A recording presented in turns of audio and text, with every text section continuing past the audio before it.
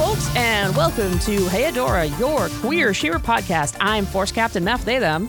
And I am Princess Jenny, she, her. And today we are discussing Season 4, Episode 7, Mer-Mysteries. Mer-Mysteries was written by M. Willis, directed by Jen Bennett, with storyboards by Jasmine Goggins, the Regent of Catradora, Mickey Quinn, Sharon Sun, and Jessica Zamet. Mystery! Murder mystery! Well, not really murder. Yet. Not murder most foul. Not yet! A spy is amongst us. There could still be murder. There could still be murder most foul. Yes. But for firsts, it was a dark and stormy night. Indeed. And I just want to do a nugget here because I was like, where does that actually come from? Because a lot of, it kind of lives in the ether. The dark and stormy night trope? Yeah.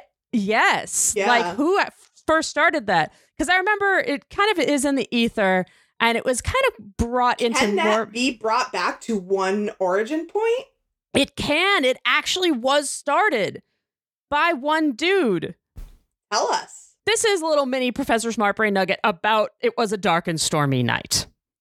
Which I am so shocked that can be traced back to a single origin point. I know. I it's thought so it real. was like Once Upon a Time. Right, exactly. It super lives in the ether, like when I was a kid, I remember reading it in Snoopy comics because Snoopy was an aspiring novelist, or Peanuts comics, technically the name. Right, and Snoopy was an aspiring novelist and would always write it. But, as we all know, comics are usually always references to something else. It's not an origin point. Yeah. Right. It's not an origin point. So this was by the English novelist, playwright, and politician. This is going to be a great name. Sir Edward George Earl Bulwer-Lytton. And he used the line to open his 1830 book, Paul Clifford. And hold on to your britches, folks, because this is a heck of a sentence. So the full intro reads, "It was a dark and stormy night. The rain fell in torrents, except at occasional intervals when it was checked by a violent gust of wind which swept up the streets, for it is in London that our scene lies, rattling along the housetops and fiercely agitating the scantly flames of the lamps that struggled against the darkness." Was that all really one sentence? That's all really one sentence, Jenny. God damn. I know. That is some gothic novel-ass sentence. Yeah. Indeed. If you are interested in what a gothic novel is, I'm not going to get into that because that's a whole heck of another tangent. You can look up gothic novel, the definition of a gothic novel, and find some gothic novels at your local library. Visit your libraries. Libraries are awesome. Yes, libraries are the shit. Give your local librarian a thrill. Go there. Yes. Go there. Find some juicy knowledge. Yes. Knowledge of novels. Yes. Wow. Well, Yeah. It was also a dark and stormy night in Bright Moon. It sure was. And you know that because our opening shot is an exterior shot of Bright Moon at night. There's a storm. Not only a storm, lightning strikes behind the moonstone. Does that set the mood or what? That definitely sets the mood. It sets the mood. No. Oh, no. Yeah, no, it didn't work. Yeah, and then after that one establishing shot, the camera, enters through the front doors, which says to me, "Come with me, if you will, on a journey." Yes. If there was a narrator, that's what the narrator would be saying. It's very beckoning, right? Yes. And inside the room that the camera brings us into, we see all our buddies just sitting silently around the war room, looking tense and dismayed. So we've got Adora, Bo, and Glimmer, our super pal, no, not the super pal trio, our best friend squad, sorry. Best. And all the princesses, Frostum or Mr. Perfuma, and Seahawk, and of course Flutterina, who instantly became a core member of the group. Immediately. Right, immediately. That's everyone who's there in the war room, looking very tense. And Glimmer has her back to the group, staring into the fire. It's so dramatic. It's so dramatic.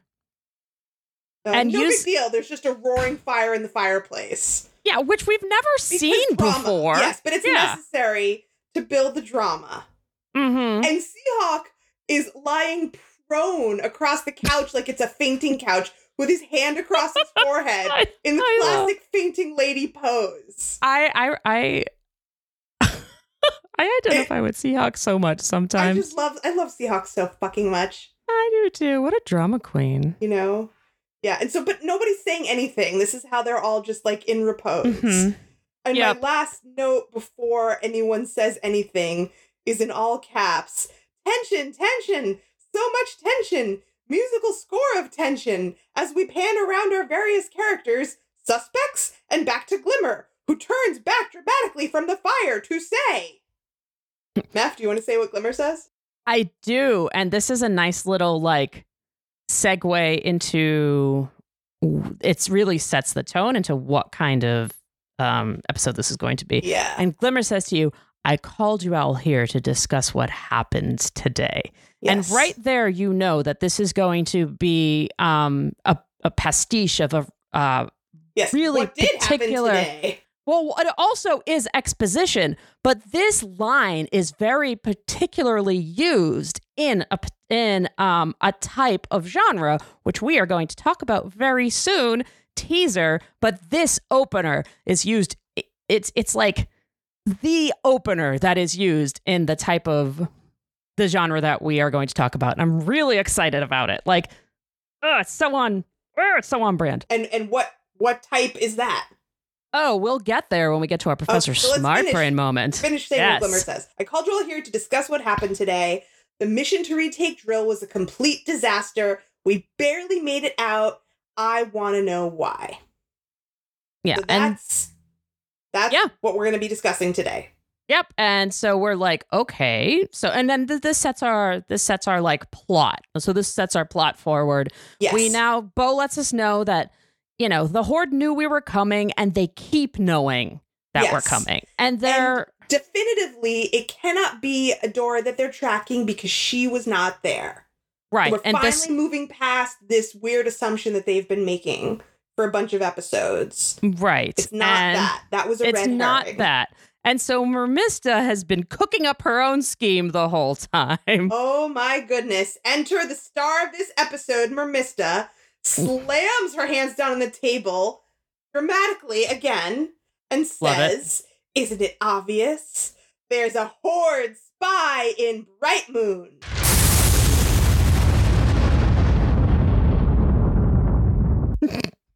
Major thunder and lightning strike, and then we pan around to each person's shocked face in reaction to this declaration. And then we pan back to Mermista, who is just grinning like this is the best day of her life. I know. As she pronounces that no one is going anywhere until they find the spy. And Seahawk looks ready to faint again behind her. With another perfectly timed.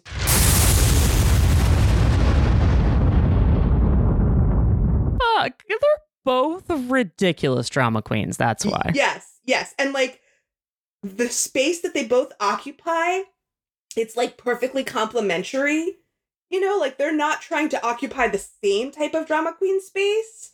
Yeah. It works in this perfect. It's like they're both the yin to each other's yang. Yeah, they're both. Yeah, they're both extra in their own special. Yes. She's like goth extra. Because goth extra is its own thing. Like spooky extra. That Mermista is goth in a straightforward way. No, but she's like the spooky there's extra an element of it. I don't know if I would call Mermista spooky. She's super into this gothic murder mystery thing. This is definitely her special interest. Yeah. But, you know, she enjoys saving people and being a hero, you know. Sure. Whatever. It's definitely part of her thing. But so she gets to make this dramatic pronouncement. There's a spy in Bright Moon. No one's going anywhere till we find out who.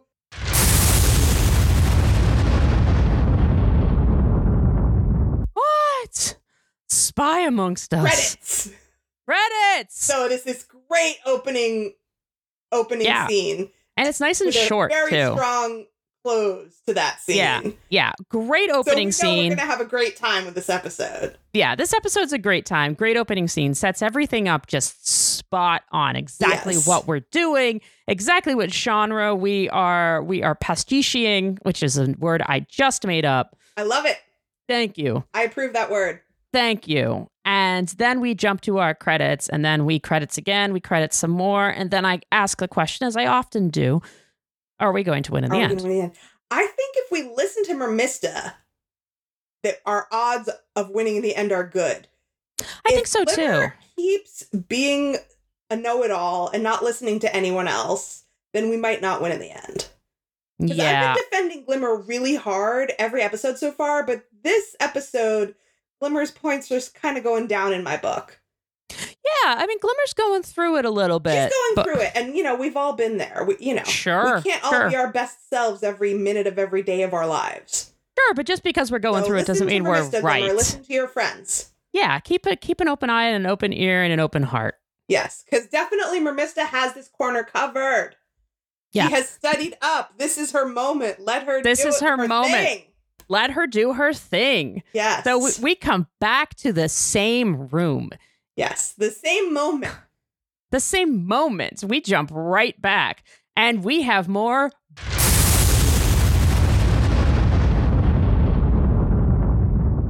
Well, even before the babooms, we have Glimmer reacting to what Mermista has just said in a rather patronizing way. Yeah. She thinks it's very unlikely that there's a spy. Glimmer, listen to your friends. Yeah. And I think that it is not that unlikely based on all the evidence.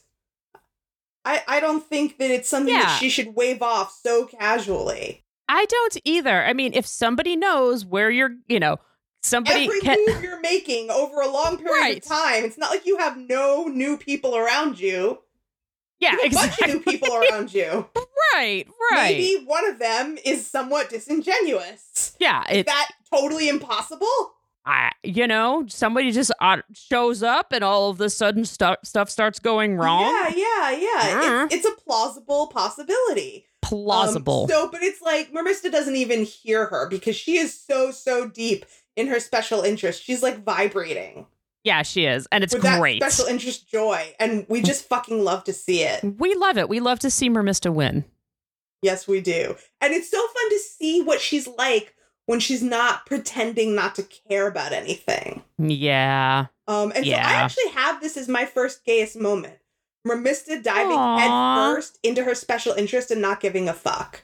She's just like owning her queer joy. I feel like this is Mermista's queer joy. This is Mermista's queer joy. She's like pacing around the room because she's just so excited. She's like ticking off points on her fingers. We need to investigate. Obviously, I'll be the lead detective because I've read every single Mer-Mystery book. I know. I love it. Says, Mer what? Because no one else even knows what she's talking about. And then the transcript colors, how Mermista responds as angrily enthusiastic, which I think is a great turn of phrase for how overwrought she is. And also, I relate to that. I've spent many of my years being angrily enthusiastic about things. Absolutely. Mermista responds to that. She says, Mer-Mystery! It's only the best undersea novel series ever. There's 18 of them. It taught me everything I need to know about solving mysteries. Murder mysteries! And then Seahawk falls over and gasps. Seahawk. And then we have our second most invested person in this episode, Perfuma, who becomes Mermista's student because she also thinks this is cool. Yes, she does. Perfuma politely points out that no one's been murdered. Mm-hmm. Mermista's not put off by this. She says, yet. Which, Sure. And they need to question the suspects. Who are the suspects, you ask? Everyone's a suspect.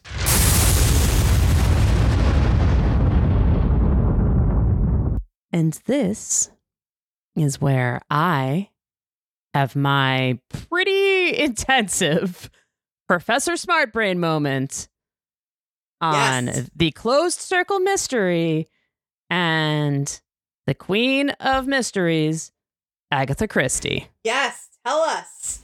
All right, so we're going to talk about Agatha Christie because she pretty much invented this type of mystery. She took a lot of the elements from previous mysteries and kind of synthesized them into this. And anything that you think of when you think of this kind of everybody is in a room and everybody is a suspect comes from Agatha Christie.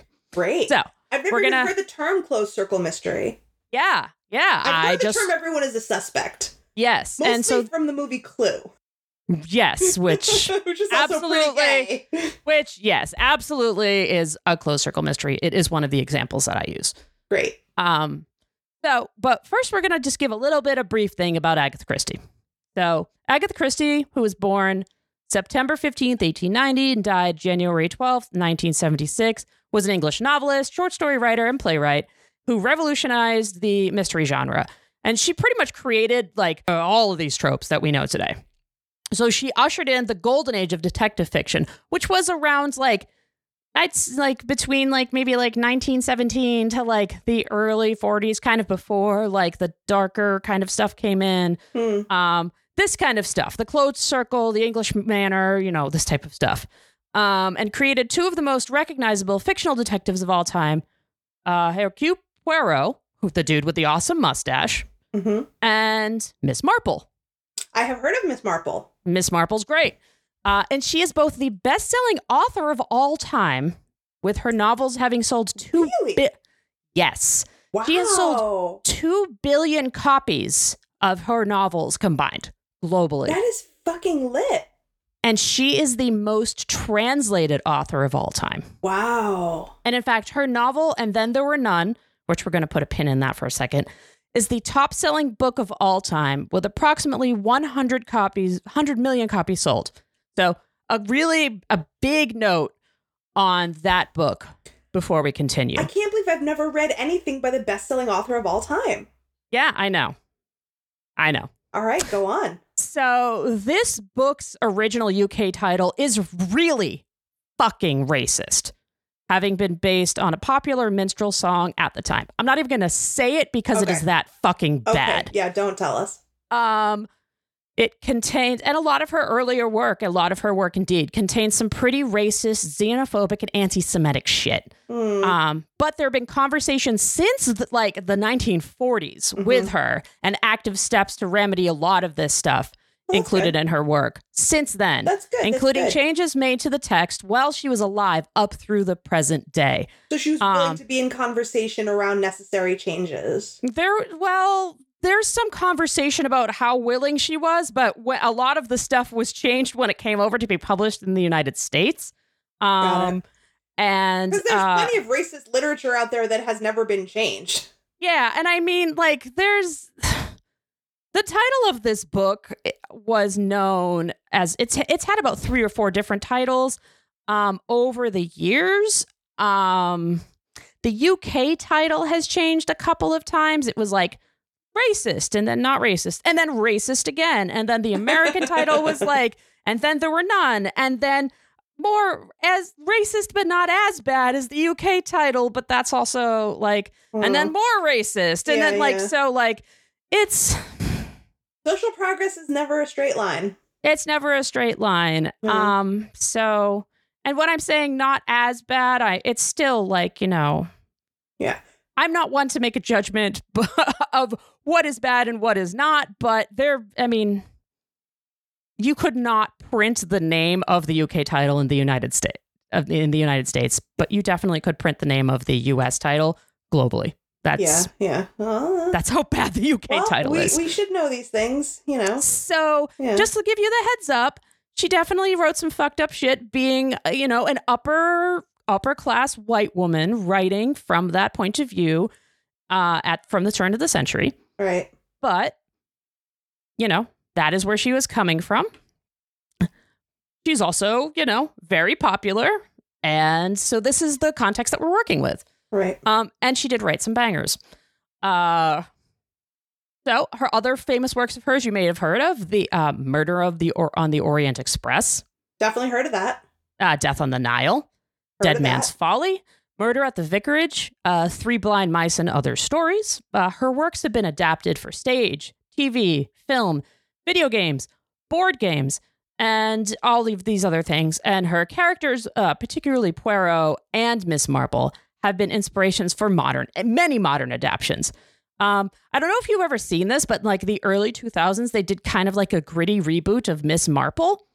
No, I didn't see it. It was for ITV in in the UK. It was kind of like what they did with Sherlock, only did it with Miss Marple, and she was like this like badass detective.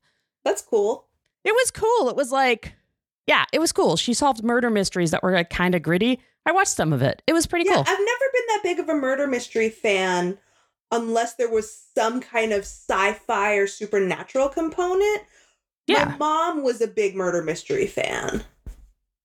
But it was never really my thing unless there was some element, something more. Yeah. I was a big fan of the Christopher Pike novels. I don't know if you remember those from the 90s. I totally remember those from the 90s. Those were my jam. I definitely remember ages, those. Like 10 to 14. I was super into those. But they were also very like, they had supernatural elements. They're still very exploity and very much like titillating. Yeah, and they're like titillating, and they were like a little bit supernatural, but they weren't like super duper supernatural. They were like speculative fiction. Like I remember there was one where there was a teenage girl, and this is also kind of racist. There's a teenage girl who her life is great, but something seems a little bit off, and she had weird dreams, and I don't remember it super well, but basically she realized she could astral project, and then while she was astral projecting, her long-lost twin that she didn't know about because she was adopted astral projected into her body and turned out to be evil. And the reason all this was possible was because she was Native American and she didn't realize it because she was adopted. And she's like, oh, that's why you have special powers. You have secret special Native powers. So that's racist. Yeah, it's fucked up. But the idea that like you have a secret twin that you didn't know about who astral projects into your body and takes over your life, that was like a little, a little bit speculative fiction. It's not just a regular whodunit. Yeah, no, it's fucked up. Yeah. So, I was like 11 when I read it. Sure. I mean, yeah, I was like 10 or 11 when I read Christopher Pike books, too. Yeah. I barely remember any of them other than like one time somebody had sex in them and I was like, ooh, sex. And then they got murdered. And then I was like, murder and sex. Ooh. Yeah, the sex stuff was not titillating to me because my parents always let me watch and read whatever the fuck I wanted. So like that shit was old news, but Wow. But that's not necessarily normal. Nor does it have. Yeah. So anyway, the Poirot and the Miss Marple stuff is not. It's not a lot more mainstream. Yeah. It's also not like it's doesn't come from. It's considered cozy, right? It's very much focused on like yes, it's murder. But it's not gritty. It's not grisly. It's not. It's very. It's not, they don't probably show gratuitous violence or describe. I should say describe because they're books. It's not about the violence. It's about the clues. It's about the solving the mystery and the clues. Solving the mystery. So, also, fun fact about Miss Marple: it was a direct influence on the classic '80s television show that I know that you have watched, Murder, She Wrote. And the title is even a reference to a film adaptation of one of her Miss Marple mysteries, Murder, She Said. So it is like literally like, let's take Miss Marple and put her in a small town in Maine, because Miss Marple books were all like, Miss Marple solving mysteries in a small town in England. And so that's like Jessica Fletcher was like Miss Marple only in Maine. I have never seen Murder, She Wrote. Murder, She Wrote is great. It's just awesome old people. Heard of it. Yes, it's just awesome old people. I think I knew it was connected somehow to Agatha Christie. Yeah. So just like Mer-Mysteries Mer-Mysteries series, she was so prolific, Agatha Christie. Yes. And the Poirot books and the Miss Marple books were series. She just wrote those characters, tons and tons and tons of them. So like, it's not just like one Poirot book. It's like, it's like that 17,000. I'm exaggerating. I don't have the exact number. So it's just like, how there's 18 Mer-Mystery books. There's like 17,000 Poirot books and 16,000 Miss Marple books. And then there's other detectives and then there's other stories. So like she just wrote and wrote and wrote and wrote. Yeah. I mean, if you have a character that is beloved, it's great to be able to put them in a universe and just continue to create content for them. And she made 2. And then she made other detectives. And then she made other stories that just had one-off detectives because she's Agatha Christie and that's what she loved to do. Yeah, no doubt. So we got all of our kind of, facty fun stuff out there about kind of the person that created, what we're doing, right? Like this episode. So now we're going to talk about the genre and then kind of the subgenre that this also kind of clicks into, called the closed circle mystery. Yes. So for this episode's purposes, we're going to be talking about the murder trope she pioneered and just really mastered, and it's called the closed circle mystery. And the subgenre about this is the country house mystery. Aha. Fun, right? So here's like the direct Wikipedia, like I cut it and pasted it. This Sure. The closed circle mystery. It refers to a situation in which a given crime, which is usually murder, though here hunting it, like shaking out a spy, also works really well. That there is a quickly established limited number of suspects, as we have here, each with credible means, motive, and opportunity. In other words, it is known that the criminal is one of the people present or nearby at the scene, and the crime could not have been committed by some outsider, like we have here.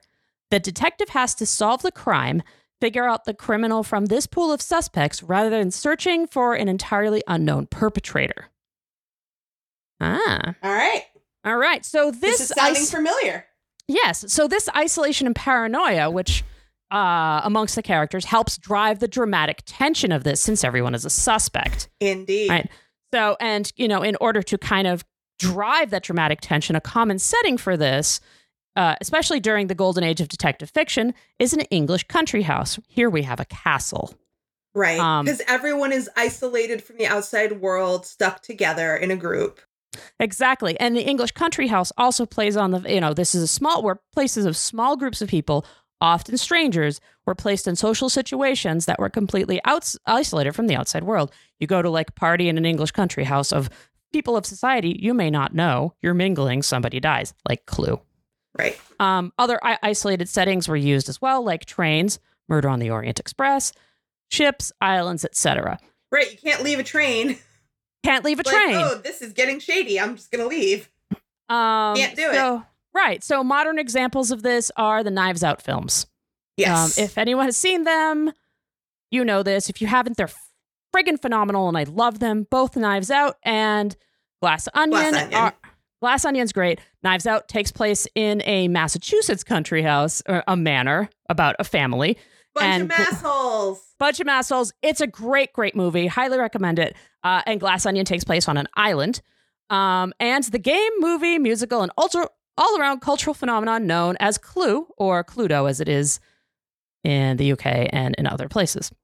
Cluedo? So, yeah, it's known as, it was originally made in the UK. But that's not a word, is it?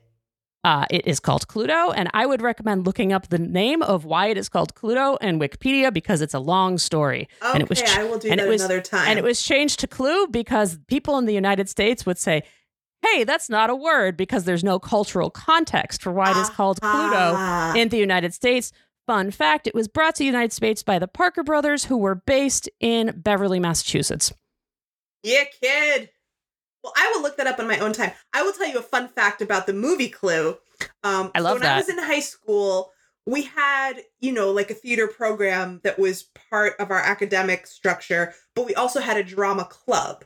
So the theater program would put on like official school plays, but the drama club also did stuff on the side that was totally unsupervised.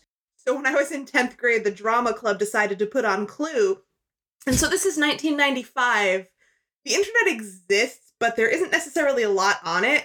So when they decided they were going to put on Clue as a play, they got one dude in the drama club to sit down with a bunch of Jolt Cola and transcribe the script by watching the movie, just like over and over and rewinding and just writing it all down. And it really fried his brain. This is a time when the internet did not really exist, but Jolt Cola still existed. Yeah, I mean, the internet existed. It's just that there was limited content. No, I mean, like, we had it. There just wasn't that much you could do with it. Like, you could go in a chat room and be like, hi, I'm here, let's talk. But, there wasn't Wikipedia. There wasn't, like, I'm going to look up a transcript online. Like, that shit was not there. Anyway, we put on Clue. It was hilarious. That's a great movie. Yes. Super fun. Yes. Also very fun as a play. Also, the deal with the movie, as it's released on video, if people have seen the film either on TV or recorded, at the end of the movie, they say, this is how it could have happened. Here's how it ended, but here's how it could have happened. And they show all possible alternate endings. And they show you all possible endings. The way that it was in the theater was that they showed different endings. And that's why. Oh. Yeah, so they had... Everyone would see different endings? People would see different endings. That's wild. Yeah. Wow. Yeah, the theatrical release was well before our time. Yes, and it bombed in the theater. It was only until it was kind of like, because it used to be showed over and over again on like broadcast TV as like one of those like, hey, things that became cult classic films didn't necessarily do well in the box office. Yeah. Things aren't always appreciated in their own time. They aren't. But Clue is fantastic, and it's really fun if you want to watch a really fun campy movie from the 80s. It has a great cast. Iconic comedians of the time. Iconic comedians. Tim Curry. Madeline Kahn. Michael McKean is fantastic in that film. All around great movie. Yes. Anyway, wrapping it up, that was my Professor Smartbrain moment on Agatha Christie, the Closed Circle Mystery, and the Country House Mystery, and all sorts of fun stuff about mysteries. That was fucking baller. I just learned so much. Thank you, Professor Smartbrain. You're welcome. And I'm going to dabble in a couple of little Smartbrain nuggets throughout the episode, because they really do play with so many different types of things that you can pull from different genres of mystery throughout this. And I knew enough to know that was the case. And I just I'm not well versed in these genres, but I knew that you would not let me down. No, I knew it. I might not be great at science, but I know a lot about film and television and narrative. Yeah. So, all right. So I'm going to pull us back into the scene to reground us in the current moment. So, Perfuma just said no one's been murdered. Mermista was like, yet, haha. And then Bo starts to freak out, which he will continue to do the whole episode. He starts to freak out over the idea that everyone's a suspect, because now he suspects himself, like in a Manchurian Candidate kind of way. Yes, he's worried that he's been brainwashed without his knowledge. Yes. Jenny, do you want to give a tiny bit about Manchurian Candidate? Because I do bring it up. Yes. Do you have anything about that? I do. I have a tiny little nugget on the Manchurian Candidate. Okay, so you can give... I didn't prepare anything. It was a novel, and it became a movie, and then it became another movie. Basically, it's about an American prisoner of war who's brainwashed to become a Russian operative, right? Some kind of... He doesn't even know that he's a spy. Yeah, he's a spy and an assassin, and he's not aware. That's pretty much what I have. He's a spy and an assassin, and he's unaware of his actions. Right. And it's not real. It's not based on anything real. Nope. The technology does not exist. Yes, that cannot happen. However, it's a little sci-fi. It's a little sci-fi. It's referenced a lot in popular culture. Bo spends the whole episode freaking out that he's the spy, which is a fun thing that we keep coming back to. I love that. Glimmer keeps hitting the one note that she hits. Well, it's not her one note, but it's the one note that she hits in terms of coming back to the big conversation, that she thinks this is a waste of time. Mm-hmm. She's not taking it seriously, and she thinks they should be focusing on the Horde's next big plans. She's not wrong that the Horde has big plans, but this is not a waste of time. They need to find the spy. Right. Yeah, exactly. Like, they're kind of, the Horde put them in this situation, right? Right. The Horde is trying to keep them distracted in this way. Right. And Adora agrees with Mermista. Mm-hmm. Now that they know that it can't be Adora that the Horde is tracking, since, once again, you used me as a distraction today, Adora is salty, and she has a right to be. A spy is really the only thing that makes sense. Yeah, that's not okay. And Glimmer is also salty, and she says that maybe the Horde didn't fall for it because Adora's a bad actress. Dude. Again? Also, that's just okay, that's salty, but... was that really necessary? And Glimmer can't even fathom who the spy could be? I don't know. Maybe it could be Shadow Weaver. Yeah, that doesn't not make sense. Yeah, there's definitely some possibilities. So, we see Adora and Glimmer having some bad feelings, getting into it a little bit. Mm-hmm. The Horde officer who's been living with them in a vaguely prisonerial way and has actual shadow spies who they have all seen with their own eyeballs. This does not, this logically makes sense. Yeah, it's not unreasonable. But, Mermista does point out that it's never the obvious one. Yes, and she does it in the most dramatic way possible. She's always striking the most dramatic pose, her back to the room, So her good. arm up against the window. It's so good. She says, it does seem like Shadow Weaver is the most obvious suspect, which means it definitely isn't her. I know. I love it. And she mentions it's never the obvious one, like in Mer-Mystery, the Pearl who knew too much. And that's a funny nod to The Man Who Knew Too Much, which is two separate spy thrillers. They have the same name, but that's it. Directed by Alfred Hitchcock. One was directed in 1934, the other in 1956. They're totally different movies. But yes, I don't know those particular movies, but I do know Alfred Hitchcock. Yes, yeah. My mom was also a big Hitchcock fan, and we did watch a lot of his movies when I was little. Yeah, they are two separate movies that he did that are vaguely... There's a fun story about how he directed the first movie that was vaguely based on a book in 1934 and then wanted to redo it. So what he did was he told the screenwriter in the 1950s, okay, here's kind of what the movie is about. And then the screenwriter wrote a completely different script for the one in 1956 because he just really wanted to redo it because... Yeah, I mean, he was very prolific. He was very prolific. And, you know, he, in an interview, he said the one in 1934 was made by an amateur and the one in 1956 was made by a professional. So there you go. And because he was Alfred Hitchcock, they let him just do whatever he wanted. They sure did. Because he invented movies. Another great line delivery from Ramista when she talks about the Pearl who knew too much. You think it's the Pearl, but it's not.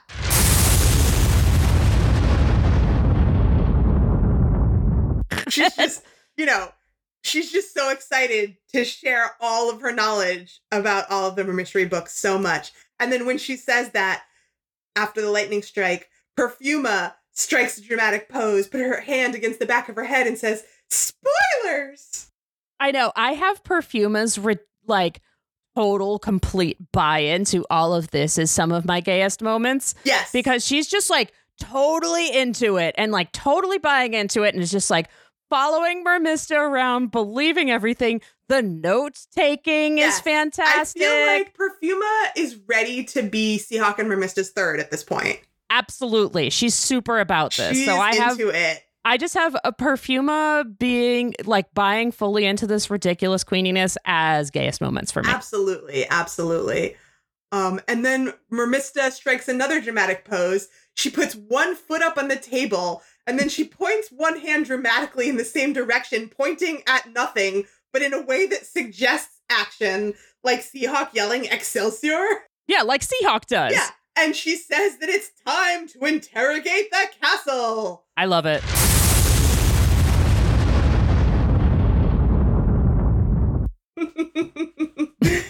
And then Frosta notices all of these perfectly timed lightning strikes, and she says, how are you doing that? And Mermista, still in pose and all, you know, like in her power and like just feeling herself, she says, I practice at home.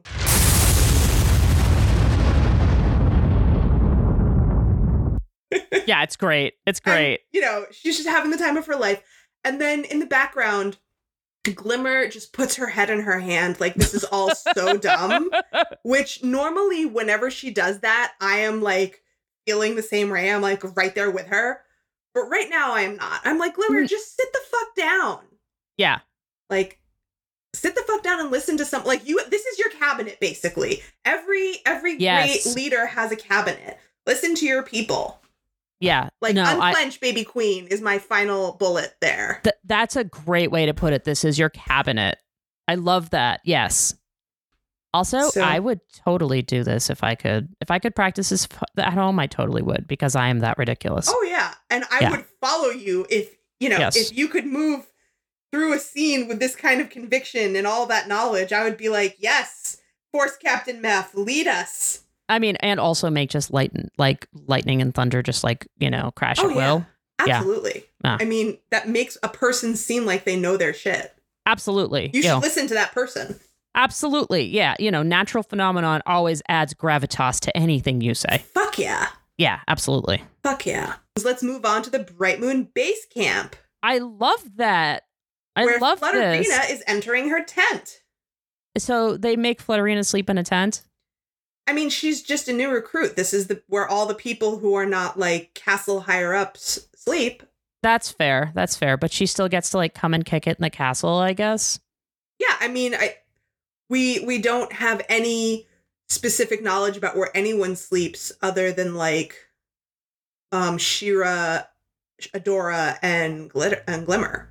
Yeah, and Bo. Like, we've never seen Bo's bedroom even. We don't know if he has a tent or a room in the castle. I guess you're right. We extrapolate that Bo has a room in Bright Moon, but we don't really know. And also, these are really, really nice tents. This is like glamping. She has a beanbag chair. Oh yeah, I mean, I'm not saying that like, you know, she's slumming it in any way. Yeah. But I think all of the Bright Moon fighters, all of the rebel fighters, I think are in this base camp. Fair. And anyone who comes to join them, assumably, would join the base camp. Fair. Anyway, so here comes Flutterina, looking so innocent. Yeah. Looking around, making sure she's alone. And then Flutterina transforms back into Double Trouble, flopping down on that comfy-looking beanbag chair. And out comes the Horde issue comms pad. Aw. And then we get Catra yelling at Kyle. Yep. Because who doesn't love to yell at Kyle? I mean, seriously, Kyle?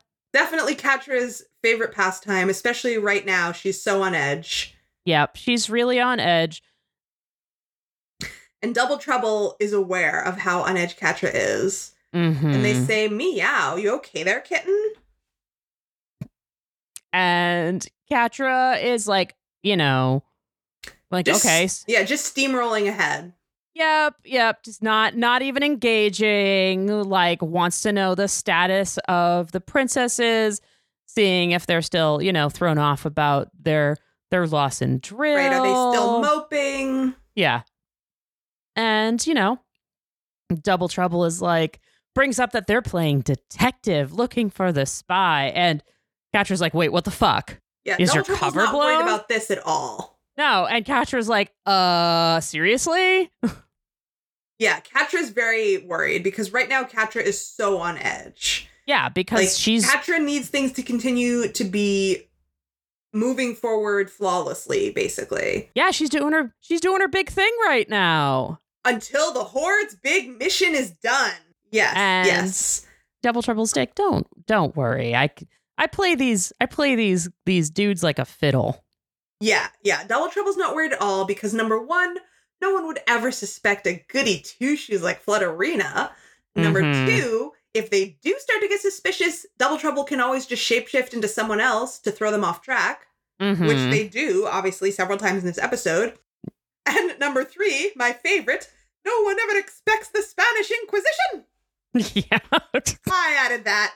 I yes, that was not here.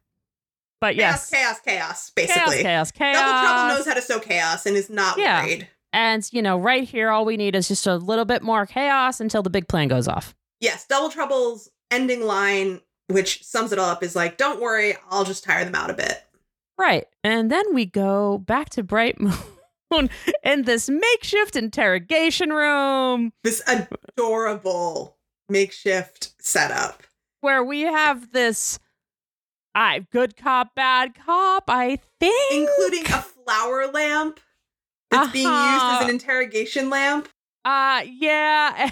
We've got Mermista and Perfuma. That's our good cop, bad cop setup. Yep. And Perfuma's trying so hard to copy whatever Mermista does. Right. To be a good sidekick. It's so funny.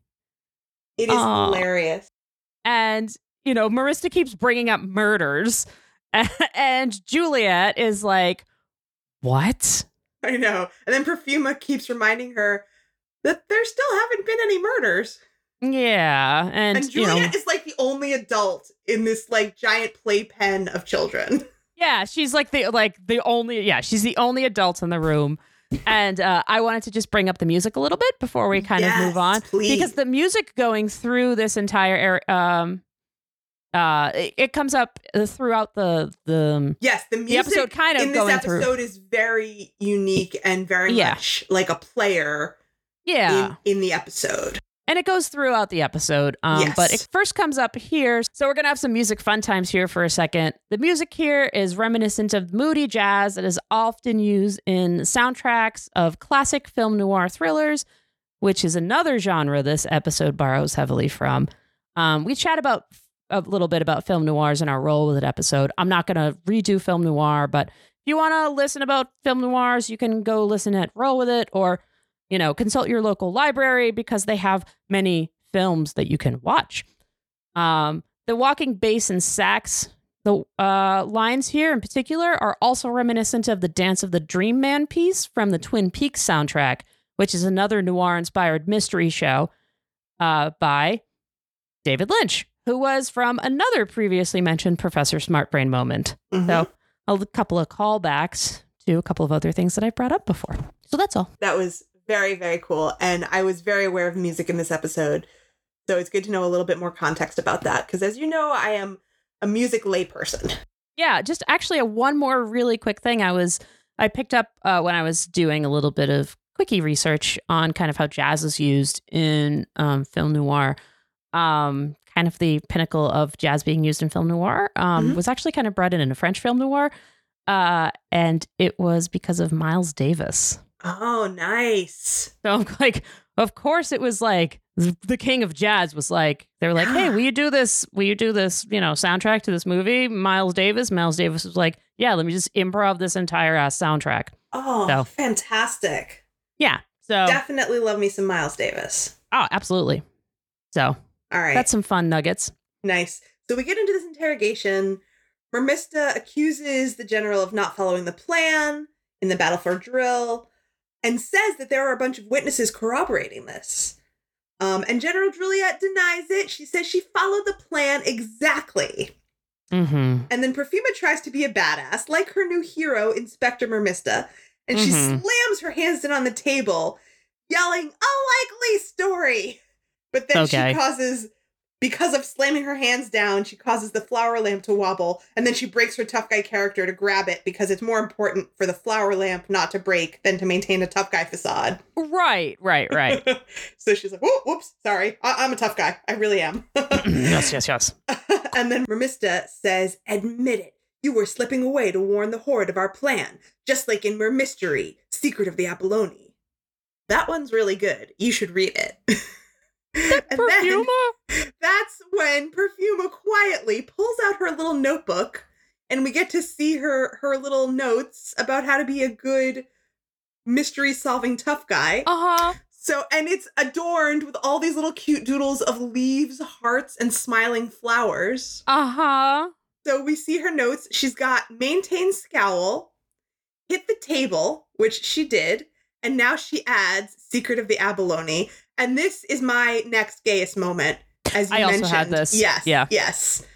It's a great episode for both Mermista and Perfuma.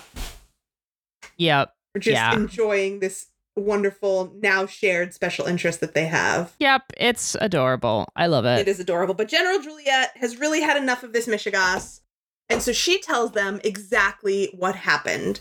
And we get the first of many super cool black and white flashbacks. Yep. And I wrote, this may or may not be accurate, you can tell me. I wrote fun Pink Panther type music for the flashback sequence. Yeah, I mean, we have that same walking basin and saxophone that is reminiscent of. And Henry Mancini actually did the theme for the Pink Panther. Cool. I have no idea who that is, but... Or, excuse me, Henry Mancini. I mispronounced his name. Okay. He was a film composer. Now we hear the first version of what actually happened on this mission in drill that they're all discussing from General Juliet's POV. She says that Glimmer filled her in. Shira was going to lure away the Horde. Team A, which was Frostabo and Flutterina, would scout ahead. Team B, Seahawk and Mermista, would guard the exits. And then we see, in this black and white flashback, we see all our pals represented as adorable little cartoony avatars on their little comms tracker pad. And then the voiceover of General Juliet continues. Team A indicated the coast was clear, and we converged on their signal. But that's when Frosta ran into us and said that they hadn't finished scouting. And then we see Seahawk running toward them with Mermista in his arms and a large chaotic group of horde soldiers and bots yelling and running after them, and it ends with comedic chaos. Aye. So that's our first flashback view of what happened today. Okay. And so back in the present, Juliet says, Team A sent the all clear. If you want to know what went wrong, ask Bo. Oh, Bo. Poor Bo. Poor Bo. Bo does not have a great time this episode. Not really. Bo thinks that he is the Manchurian candidate and was brainwashed and everything is his fault. Yes. So now we have a new interview in the same room. Starts with Bo dramatically gripping the back of the couch, yelling, okay, I confess, it was me. And then next to him, we have the Plumeria florist dude sitting there looking very confused. Oh, yeah. My favorite himbo. He's my favorite himbo. Yeah, he is a great himbo. He's a great himbo. Frosta, who's very annoyed, says, Bo, we're not even questioning you. I know, I love that. But Bo does not hear her. No, he needs to unburden himself of this confession. He's so guilty. He says that if he is the spy, it's an accident, and he's wondering if it's possible to be an accidental spy, or perhaps he has an evil alter ego, or he was brainwashed. And at this point, he is like rocking with his arms wrapped around himself. He is sincerely looking like he is on the edge of a breakdown. I know. And poor flower dude is like, oh, am I still being questioned? I got stuff to do. Go arrange some more flowers. I got some flowers. I got some party kale that I need to drop off. But, nobody's paying any attention to him. Bo grabs the lamp to interrogate himself. Shines the light on his own face. I know. He says it all goes back to what happened in Drill. And then we tell us about Bo's flashback? So we get the Bo flashback. And I have from the transcript, everyone was in position. I was using my new tech to look for remaining horde soldiers. Yes, and his new tech was just goggles that are somehow electronically enhanced. He had these cool goggles. They were cool. They were like Google goggles or like goggles. Yes. But like if you were just looking through regular binoculars, then you could see that there were two Frostas and your eyes are not glitching. Yeah, they were like augmented reality goggles. They were like Google goggles. That is well put. Yes. And then my goggles glitched. Blah, blah. That's a fun one to say. But you did say it right. I did say it right. It's true. I did my enunciation homework before I came here on Adora. Well done. Then my goggles glitched and I don't know what happened. I started to see double. And so then we see that he saw two Frostas, but did not believe this. Right. He assumed that there was some sort of tech glitch going on. Right. He did not trust his eyes. He did not trust his own eyes. And that's when the other team came in way too early. And he tried to signal everybody to fall back, but his tracker pad was missing. Huh? Gasp. What? So, and I also love the Bo's little icons are adorable. Yes, those little like video game avatars. I know, they're so cute. They're very cute. So Bo was seeing double. And the tracker pad was missing. And Jenny, that is Michigas. That is some Michigas. That is some Michigas. That is Crazy Town. Yes. And so back in the present, in the interrogation room, Bo is still shining the light in his own face. Like he's interrogating himself super hard and not giving himself 1 inch. And the hippie dude is like, whoa. I know. He's totally like, you can see two people at once. Whoa, you blow my mind. Yeah. And so Bo is just so overwrought. Says, don't you realize what this means? He says he thinks the only two possibilities are that he either lost the tracker pad, in which case it's his fault if the Horde got it, or he did it on purpose because he is the spy and he doesn't even know it. Bo, buddy. And Frosta is so annoyed. Buddy, you got too much guilt. The spy. Right. Everyone's like, Bo, it's not you. And Bo climbs on the table on all fours and says, you don't know that. It all makes sense. Who else could it be? And then we have our little misdirect, which is a great transition. It is. We have a lightning flash transition to Shadow Weaver's garden. Do you think it could be Shadow Weaver? All signs point to yes. Well, let's have a conversation with Shadow Weaver.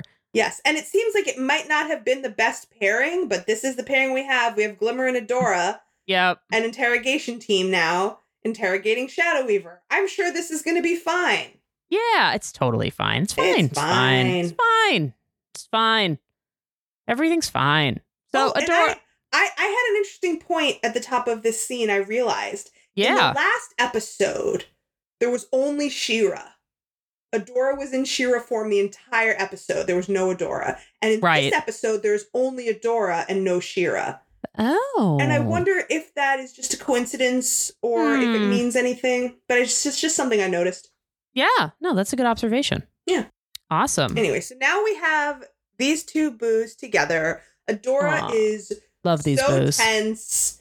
Her arms are crossed over her chest. All her body language is super tense. Yeah. And everything she says is just dripping with sarcasm. Yeah. And I mean, her suspicion is not entirely unwarranted. No, of course, it's fully warranted. Yeah.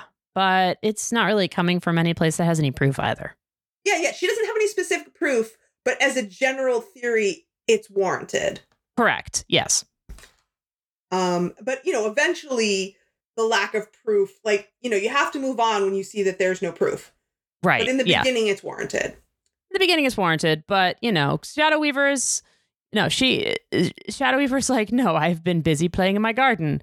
And then she fucking gaslights Adora. Yeah. Like, she's always been paranoid like this, and talks about Adora like she's not there. It's like and a Glimmer joke laughs. between Shadow Weaver and Glimmer, and I don't think that's very fucked nice. Up. I shuddered at that. I don't that's so fucked up. It's so abusive. It's so fucked up. Yeah, I hate it. Yeah, and the fact that Glimmer, I understand where Glimmer's coming from emotionally in a lot of ways, but the fact that Glimmer doesn't recognize how fucked up this is not cool, friendship-wise. No, it's really not cool.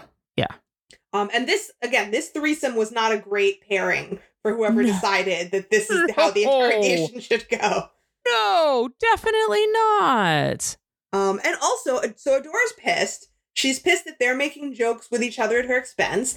And she wants to know why Shadow Weaver was seen this morning wandering around without her guards. Yeah. And at that point, Glimmer makes a little eek face and she half-heartedly starts to interject. But then Shadow Weaver cuts her off to explain that she was engaging in a ritual.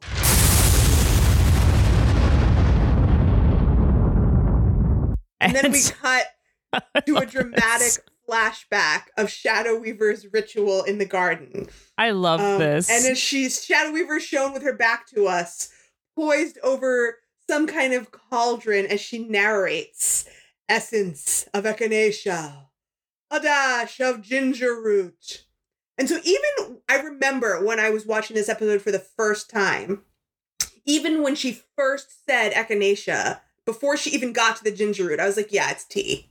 Yeah. Just making tea. Yeah, exactly. I'm like, she's keeping her immune system going. Okay, great. Good for her. Fine. And so the music is very ominous. And then as soon as she finishes putting the ingredients together, the music and the tone entirely shift to this wholesome, shiny boop boop boop as she turns around and displays her cup of tea. My morning tea ritual. Boop boop boop. Yeah. Boop, boop, boop, boop. So me and Perfuma drink tea in the morning together, funny, right? Yeah, it's a funny little red herring moment. Yeah. And then, we cut back to the present where Adora is laughing disbelievingly.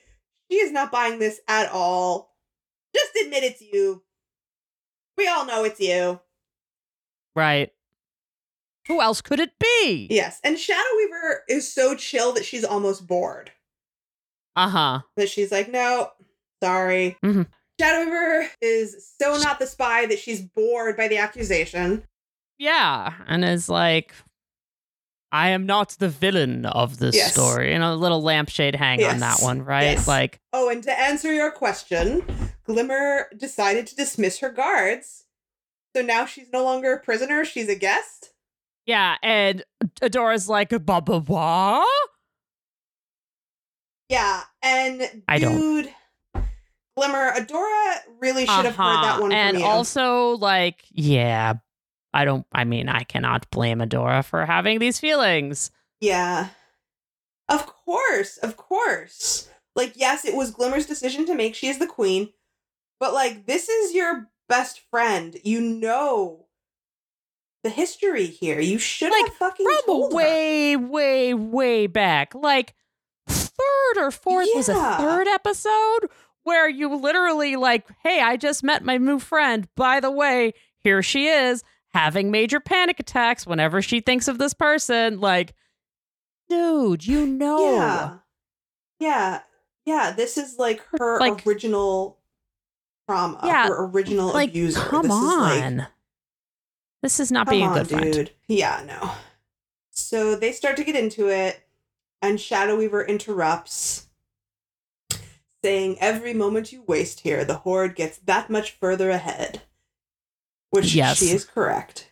And then she says a line that comes back at the end. In order to catch a rat, you need to string Which she is not wrong about. She is not wrong. And then Adora her has dumbass a Adora moment. Line. She says, well, in order to catch the spy, we need you to admit that you're and the I have spy. this as a gayest moment of Adora being like a wonderful himbo lesbian here. But, you know, we love Adora. Absolutely. Good job, Adora. Absolutely. And then it's absolutely hilarious. And then Glimmer gives us a great transitional line. She says to let it go because there's lots of other people it could be. And Adora says, like who? Oh, my goodness. Like who, oh, indeed. My goodness, Seahawk. Oh, my goodness. Ugh, I love this. And then we go to the interrogation room. And we have Seahawk just being so dumb. Just perfect. It's perfect. Yes. He's so goofy. Yes. Oh. Seahawk is going to regale us with some tales of exploits. His heroic exploits. And Mer-Mista's like, this asshole didn't do it. He's so dumb. Why do we have to listen to this? Yeah. And I have this is one of my gayest moments of a Seahawk just butching it up, like in his story. Mm-hmm. But with a lollipop. And actually that initial shot of Seahawk leaning against the leaning against the pole, all butch, half shadow, that sort of thing. Of course, the lollipop right, is the same way we saw it with Glimmer in Roll With It with the toothpick.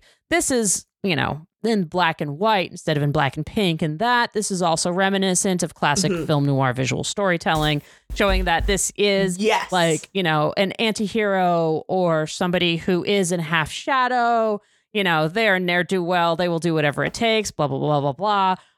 And he's super tough and, he's just butching it up, but really he's just being a dope. Yeah. So he's just sitting here lying. But also he says that, he does all this ridiculous shit. He says that he's avoiding booby traps, risking his life, just like in Mer-Mysteries, Serpent of the Sea. And Mer-Mista's like, wait, that's where my book went? I was looking for that. Yes, but in all the goofiness, he does give us one nugget of necessary, true information, which is that he was doing what he was supposed to be doing, which was guarding the door, but Perfuma showed up to relieve him so he could go off and join the fight. And so that Perfuma, we eventually realized was Double Trouble. Because that's why he wasn't where he was supposed to be guarding the door. Yes, and that's the only nugget of truth that he has. That's the actual nugget of truth. And the rest of it is just goofy Seahawk mustache ridiculousness. His mustache ridiculousn's is a really great way to describe what he was doing. And then back in the present, when Mer-Mista's chastising him for stealing her book, he's ignoring her, and he says, that's when the clouds parted. And we go back into the flashback, and we see Mer-Mista illuminated in the distance in this totally new animation style that I'm not sure if there's a specific name for this animation style. It's a little bit more anime-ish. She's got stars in her eyes. Her hair is sparkling. In the moonlight, she's giggling. And there's some sexy saxophone behind her. She's more femme looking. It's very, maybe it's like anime noir mashup. I don't know what it is either. I just know that this is like him, like literally And she is like the most beautiful thing that he's ever seen. And yes. And then in the present, in the narration, Mermista cuts in. She's like, Moonlight? The battle happened this morning. I love him. And, he's not listening. And there's a great shot of sexy anime Seahawk and Mermista framed by this enormous fucking moon. Maybe they may have been having a supermoon. It's true. And it's just very stylized and sexy. They look great. And they look fantastic. And then it ends with the same shot that Bo described, just animated differently, of Seahawk carrying Mermista away from the attack. And he says that he took on 40, no 50 Horde soldiers. And he saved Drill, which is not what happened, but in Seahawk's story it is. Good for him. Good for you, buddy. Good for you, buddy. Enjoy your own interior life. Yeah, you got this, buddy. Yeah. But, Mermista rightly points out that they lost Drill and he punched like one guy. And Seahawk agrees. 100 and also Glimmer guys. got them all out. Yes. But Perfuma now is confused because she says she was with General Juliet the whole time. And she says to Mermista, why weren't you with And Seahawk? Mermista was like, because Frosta waved me over but disappeared before I could reach her. Right. So the confusion is starting to set in. And Seahawk just wants to know who wants to see him do some squats. It's like, dude, what? It's like, hey, who wants to give me attention right now? It's like a little kid thing being like, who wants to see me do this thing I'm really good at? It's like, okay, buddy, read the room. Yes. And they just push him. And they push him out the door in squat position. And that's great. Yes. And then we have another perfect transition where Seahawk says, I bet Adora and Glimmer don't push suspects out the door. Which is a great opportunity for us to cut over and see what Adora and it looks like they're chatting with Flutterina. I wonder why. It does. Tense. That's it does my look first tense. note. Yes. It's tense. Okay. They're not chatting. Glimmer and Adora are both just standing there I was silently. dramatically downplaying I'm that. sure you were going to get there. I'm sure you were going to get there, but I'm just setting the scene. They're standing silently, very tense body language, both of them failing to question the actual spy who is right in front of them right fucking now. They're not, things aren't great. And yeah, so finally, Glimmer breaks this tense silence by going, ugh. And then she dives in and starts talking to Flutterina. And Flutterina's, feigning innocence. Is everything okay? Everyone seems so tense. Yeah. Have you tried interviewing Shadow Weaver? She seems kind of untrustworthy. Like, it's so easy for her to just manipulate them back into just like sort of jabbing them in their bruises without them noticing that she is the one jabbing them in their bruises. And Adora's like, oh no. And then like totally, according to Glimmer, she's totally trustworthy and it's fine to just let her walk around the castle whenever she wants. And she's just digging in. And it's just like, and they start to fight. Yep. And then Adora has the best indignant lesbian huffafuff possibly ever. She's just, because Glimmer says, I don't have to tell you about every decision I make. And Adora, in response to that, I don't even know if I can do it properly, but you guys know the one I'm talking about where she goes, oh. It is really good. Yes, I agree. It is definitely it's indignant lesbian huff. And then Glimmer, I like that. Yeah. Yes, it's so funny. And then Glimmer says, maybe it's because Shadow Weaver actually listened to me when you and Bo kept leaving without me. So they're finally both like really just like leaving it all on the table, saying what's really bothering both of them. So now Flutterina's work is done. She is pleased with the results and she starts to exit. I'm just gonna come back later. Yes. But then she hesitates when she realizes that the argument is shifting into whether or not they should move on to, what is the Horde up to now? And she's like, no, I can't let them do that. And while she's waffling over this, the door slams open and it's and I like that it kind of slams open on her. It's like, Yeah. And then Mermista has another great, it's like almost squashed a little bug there. And Mermista has another great line. She says, "Why are you just standing around? This isn't Mer-Mystery, the case of people who just stood around." The sequel, I just wrote about all of you. So many great lines in this episode. Great lines in this episode. And Glimmer doesn't even know who's and then they just pull random. They start just grabbing random people.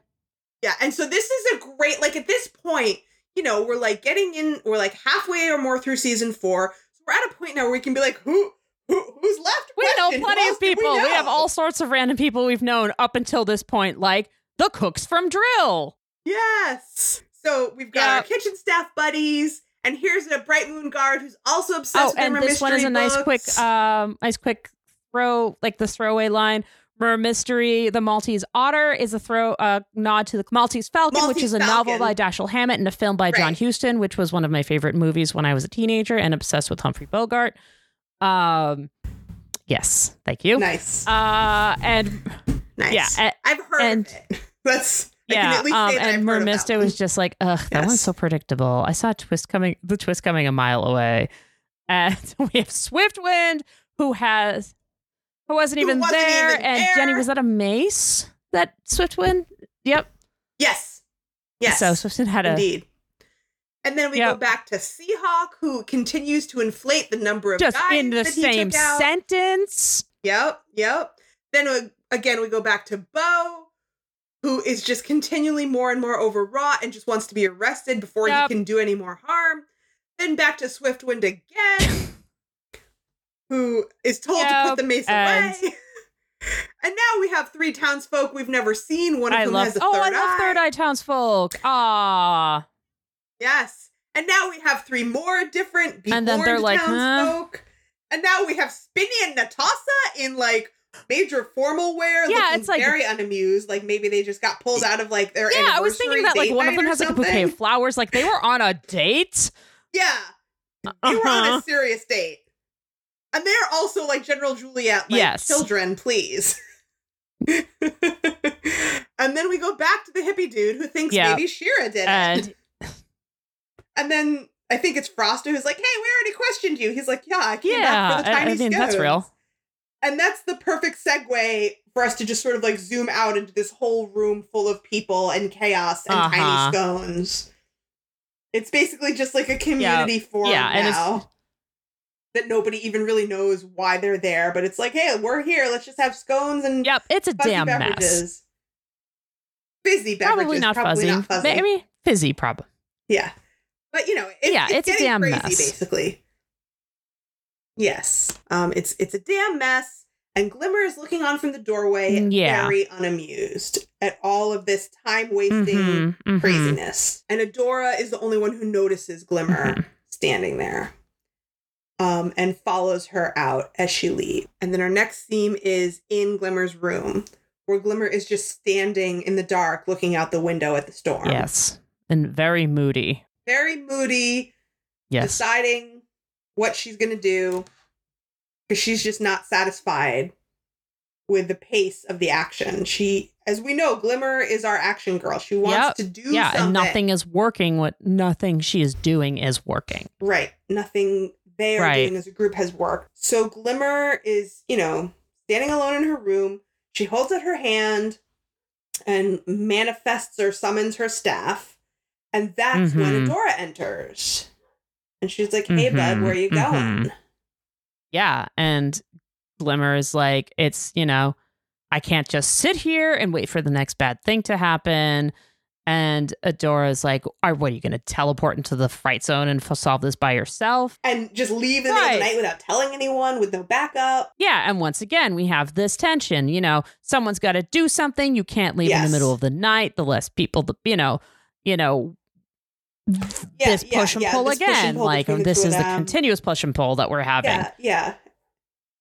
Right. And then when Glimmer says less people involved, the better, because they don't know who they can trust, Adora says, and at this point, I really feel like Adora's tone and demeanor shifts from angry and accusatory to more like earnest and vulnerable. She says, "And what about me? Were you going to tell me or Bo?" Yeah. And I feel like Glimmer really hears that, and she starts to say, Adora. And then Adora says, stay, please. I know we can figure this out if we work together. No more secrets and doing things without us. We need you here. I need you here. And I feel like they've both finally, away from all the chaos, transitioned into more of an open and vulnerable way of communicating with each other instead of just being angry and accusatory. And Glimmer hears just as we have this like soft moment, we have Bo running in saying, well, before Bo runs Glimmer in, agrees. Glimmer Yes. agrees. She summons the staff and she says, and they connect I'm here. and they have this soft moment together. Yes. And then, sorry, that's important. Yes. Yes. And yes. And then Bo runs in and, and Frosta and everyone's like, where have you been? And then we find out that some bad shit's gone down. Yes, because Bo tells them that the comms panel in the war room has been smashed. What? That's fucked. Fuck. So now we all go to the war room. Fuck, how did that happen? When did it happen? Right? And Mermista says they were just passing by the room when they saw it. Yeah, and Frosta was like, well, we just saw you running out of here. And Mermista's like, what? No, Yeah, Deny. And she was with Perfuma, and Perfuma was like, well, could the storm have caused this? Yes, lightning strike inside the house, just in one place. Inside the house, just one place. Sure, Perfuma. You know what, though? Like, okay. Yeah, and Glimmer says dramatically that it wasn't the storm. It was sabotage.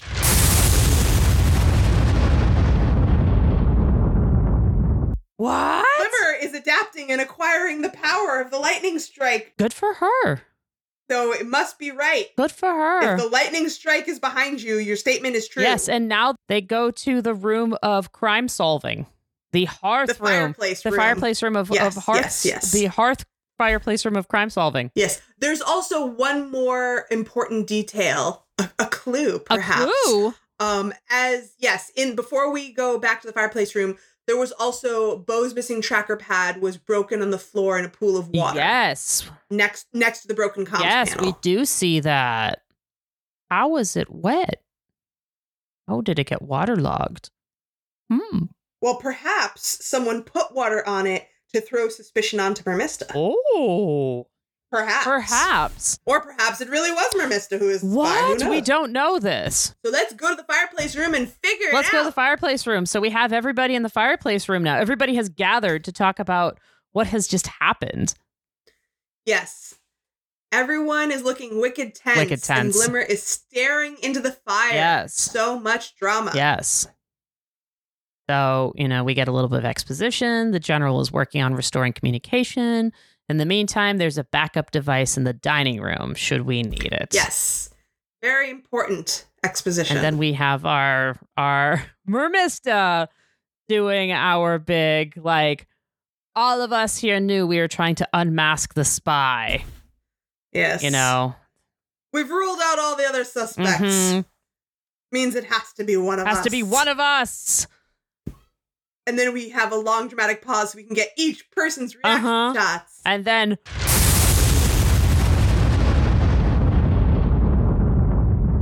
And then we have everybody, doing... we're doing the accusation dance here. Yes. Perfuma was the one. Frosta's yelling about Perfuma. Perfuma's yelling about Mermista. Frosta's, Frosta is denying. Everybody's denying. Everybody is blaming. We're saying that there's water on the tracker pad, but water could be ice. Bo, of course. Could be melted ice. Yes. Bo still thinks it was him. Bo still thinks it was him. Frosta is still so annoyed by having to say, it's not you, Bo. And we get the great, Mermista says, well, maybe it was, like in the Mer-Mystery, Salter ego.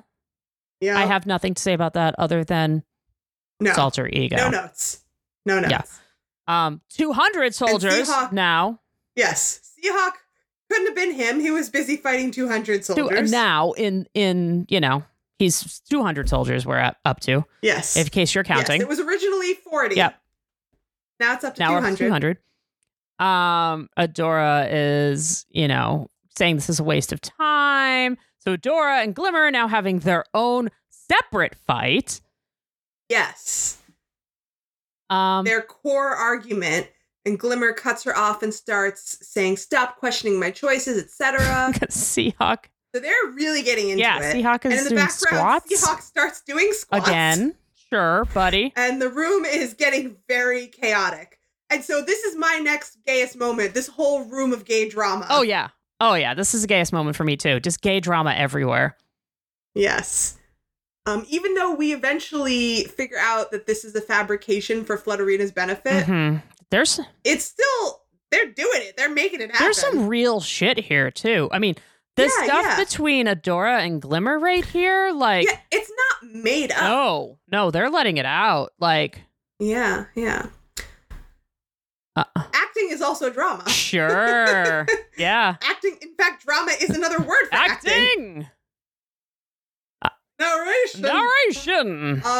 So Flutterina takes advantage of all this chaos and sneaks out. Mm-hmm. But before we see what happens next, we get to the climax of Glimmer and Adora's fake, but maybe not totally fake argument. And I feel like, and I mean, the way that when we eventually see the flashback of the ending of it, it does seem authentically like they didn't mean it, but we know that it wasn't drawn on nothing. Right. So it's complicated the extent to which it was fake. Right. Yeah. But so I think that we should go over these final lines because it's really important. Yes, I agree. With Adora saying, "Look at what she's doing." Yeah. Because these are like this is the crux of what their conflict is.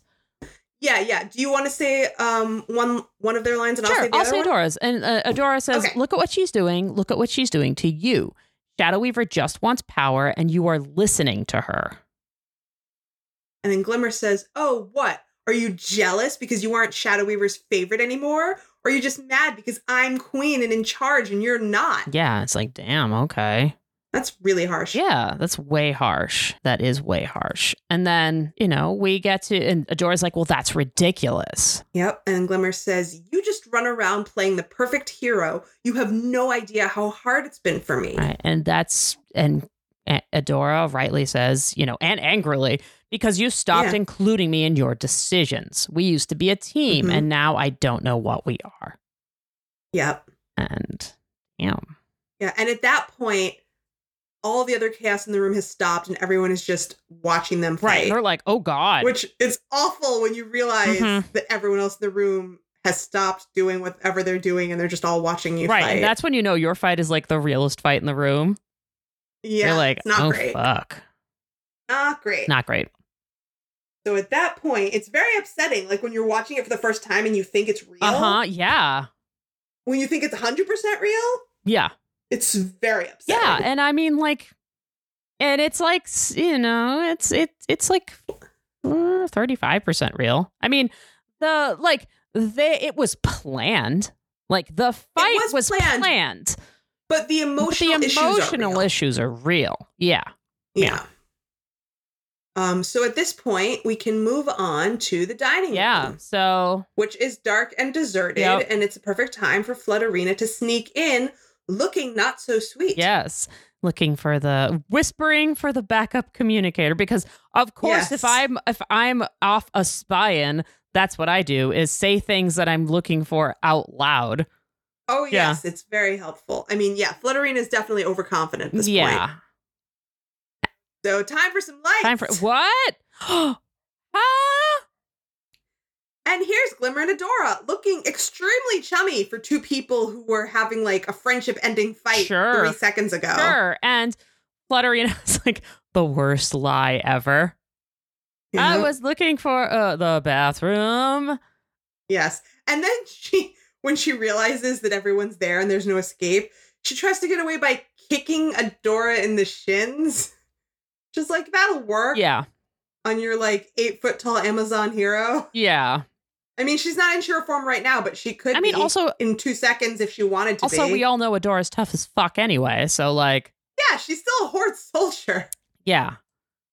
So that doesn't seem very likely, but she never really had a chance. Right. She tries to run away. Adora does not run after her because she knows something Flutterina does not know. Right. There's a magic force field waiting for her. Oh, magic. Oh, magic. Oh, magic. How clever. Indeed. She was found out. Indeed. So as soon as she realizes that the jig is up, before she even transforms, that little Flutterina persona melts away immediately and she becomes very saucy. Yep. Oh, I see. Magic. How very clever. Mm-hmm. And then... And Adora smirks and says casually that Shadow Weaver helped. Yep. Showing us that she is at least somewhat okay with Shadow Weaver's involvement. At least for this. Right. And then Glimmer starts to give the reveal of what happens. Glimmer starts to say, "So you see," and Mermista immediately pushes her aside because the reveal of how they caught the murderer is her favorite part. I mean, it is the best part. It is, even though there still were no murders. Right. No murders, but still the best part. Yeah, no, of course this is Mermista's favorite part. And so... Now we get our final black and white flashback of the big reveal. Mm-hmm. So we go back to the line, in order to catch a rat, you need to spring a trap. So we set one of our own. And then we have a little, classic murder mystery move. And then, of course, Perfuma is trying to remind people that there's no murder, but you know what? Never mind. Who cares? Yeah. Let's just go with it this time. So we have our trap set. So Glimmer says that with a new backup communicator device would be irresistible to whoever destroyed the original. So they had to make the spy feel safe enough to make a move. And so they created a diversion. And so Glimmer is a little shady and says, Adora managed to be a really good actress for once. And Adora was like, it was really hard to do. Don't ask me to do that again. And that was, of course, Adora and Glimmer fighting.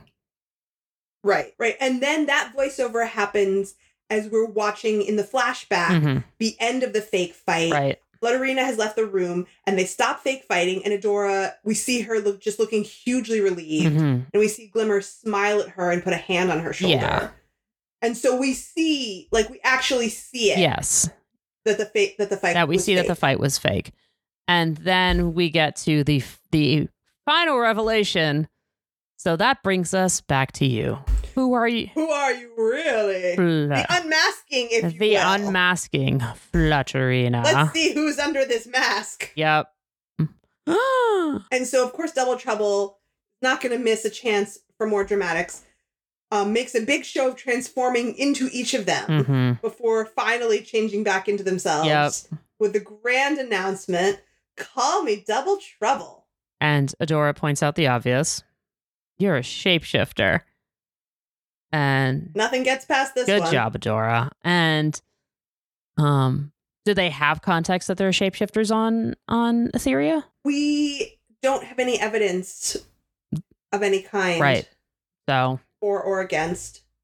But they don't act the way I think one of us would act if a human being showed up and was a shapeshifter. Right. They're not freaked out. Right. They're not like, holy shit. Right. They're just oh, you're they're like, oh shit, there was a shapeshifter. Based on their reaction, I would assume that it's not unheard of. Yeah.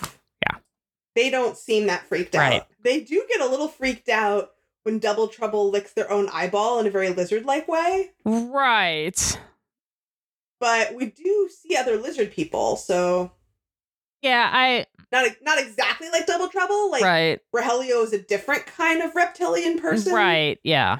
But, it's a slightly less human attribute. Yes. So, we have, Bo is like, oh, it wasn't my goggles glitching. We have a little bit of exposition. You were pretending. Double Trouble confirms Yeah. all the people that they were impersonating. And then kind of, twists the knife a little bit. That was a masterful performance. I really bought the two of you were furious with each other. If you would indulge me, were you inspired by any real emotions? Yeah, or experiences. And yes. Yes, and then Glimmer and Adora kind of look at each other uncomfortably. But they don't get into it. No. Glimmer shuts it down and says it's over.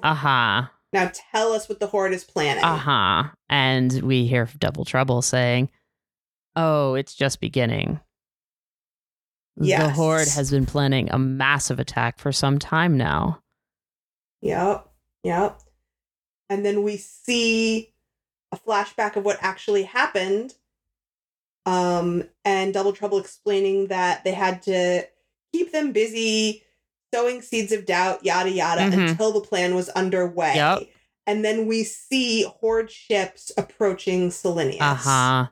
As Double Trouble says, if the Horde controls the seas, they control Etheria. As we see this final shot of Hordak powering up his laser arm to blast the sea gate. Yep. And then we go back to the present where Mermista, of course, is looking horrified. Yeah, and Glimmer says, well, that will never happen. We won't let it. Now we know that it's a plan. We can stop it. Right. And Double Trouble laughs and says it's already done. Jeez. Holy shit. I know. And Glimmer freaks out, refuses to believe it. She grabs Bo, Adora, and Mermista and poofs them all to Selenius, or right outside Selenius, where they arrive just outside the sea gate, and they have a front row seat, the Horde flags flying over a burning Selenius and a destroyed sea gate.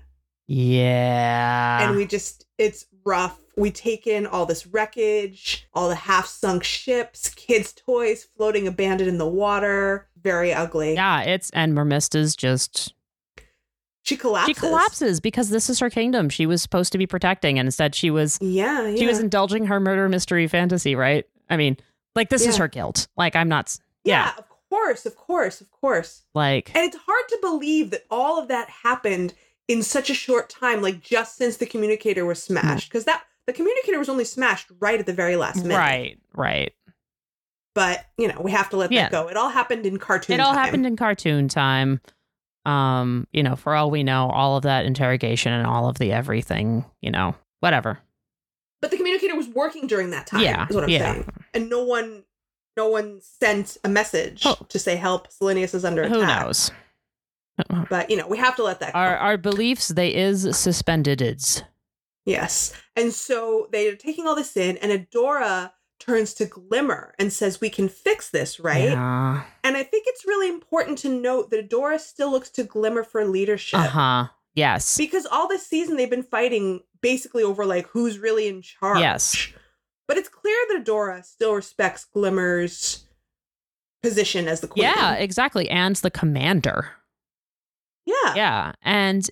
Yeah, like, Adora's not trying to be the ultimate commander. But also, like, there's desperation. There's the desperation of somebody that, like, thinks that they can fix everything here, too. Like, we have to be able to fix this. Right. But there's a difference between, like, being desperate to fix things versus, like, thinking you're in charge. Yeah. I don't think Glimmer really sees that difference. No. And this is... and Glimmer has a tearful moment here where she makes an impassioned speech that they won't let this happen again. They will take back Selenius no matter what, and all of Etheria, no matter the cost. And as she's having this voiceover, the scene shifts to a shot of Hordak and Catra looking happily over their conquest. And Glimmer's voiceover continues, no matter what the Horde throws at us next. Yep, and this is our big moment where we know that this is Glimmer's change. Now Glimmer will absolutely do whatever it takes. She lost a member of the kingdom. Yes. And her ending line, no matter what the Horde throws at us next, is the perfect transition to check in with what's going on with that Horde Prime guy up in space. In space? What? What's the Horde going to throw at us next? Space. They're going to throw space at us. Yeah. So we see space. We see this huge fleet of ships and one big old mothership. Yep. Wow. That's what do you think's happening? What do you think's going to happen? It seems intense. Evil. I think evil. A general basic kind of evil. Yeah, I feel like that's a pretty solid space evil. Space evil. Yeah. With one really, really eternally evil white dude in a big in a big fluorescent kind of throne. Yeah, big scary space evil. He's so evil that you can't even take in his whole face at once. Yeah. I feel like you just get to see the lower half of his face. I feel like bisected diagonally by shadow in a very sinister way. That usually does indicate big evil. Yes. Yeah.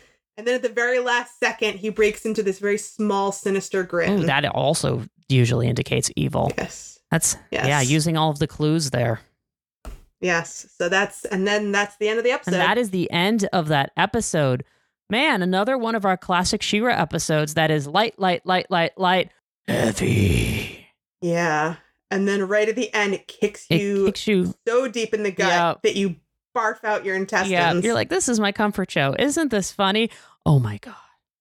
I need to lie down. And then when you're watching it in real time, you're like, thank God the whole season drops at once so I don't have to be left hanging on this cliff. Uh-huh. I can just binge it. Yay, binging. Thanks, binging. Yeah.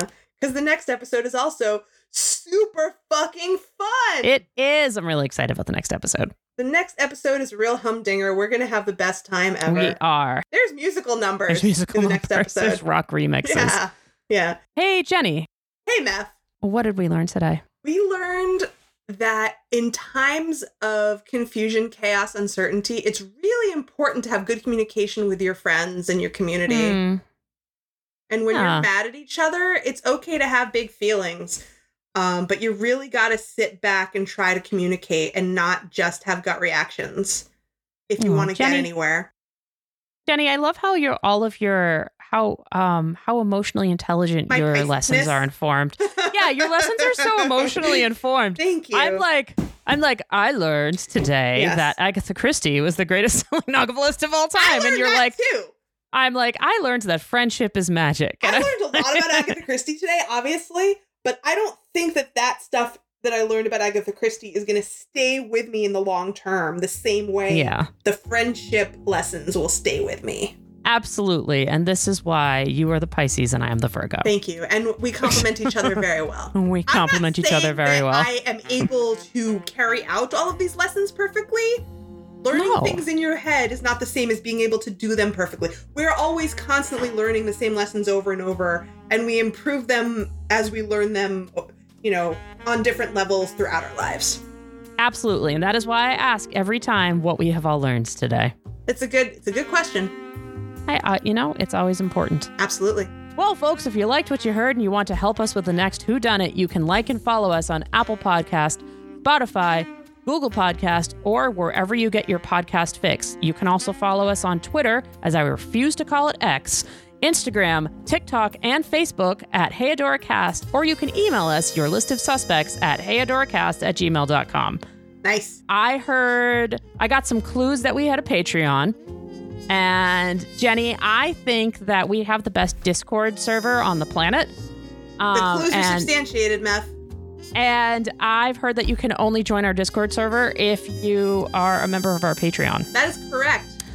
I've also heard that you get exclusive playlists and live watches and video hangouts and other awesome perks like special episodes if you are a member of our Patreon. All true. It's a great place to hang out on the internet with a bunch of awesome happy gays.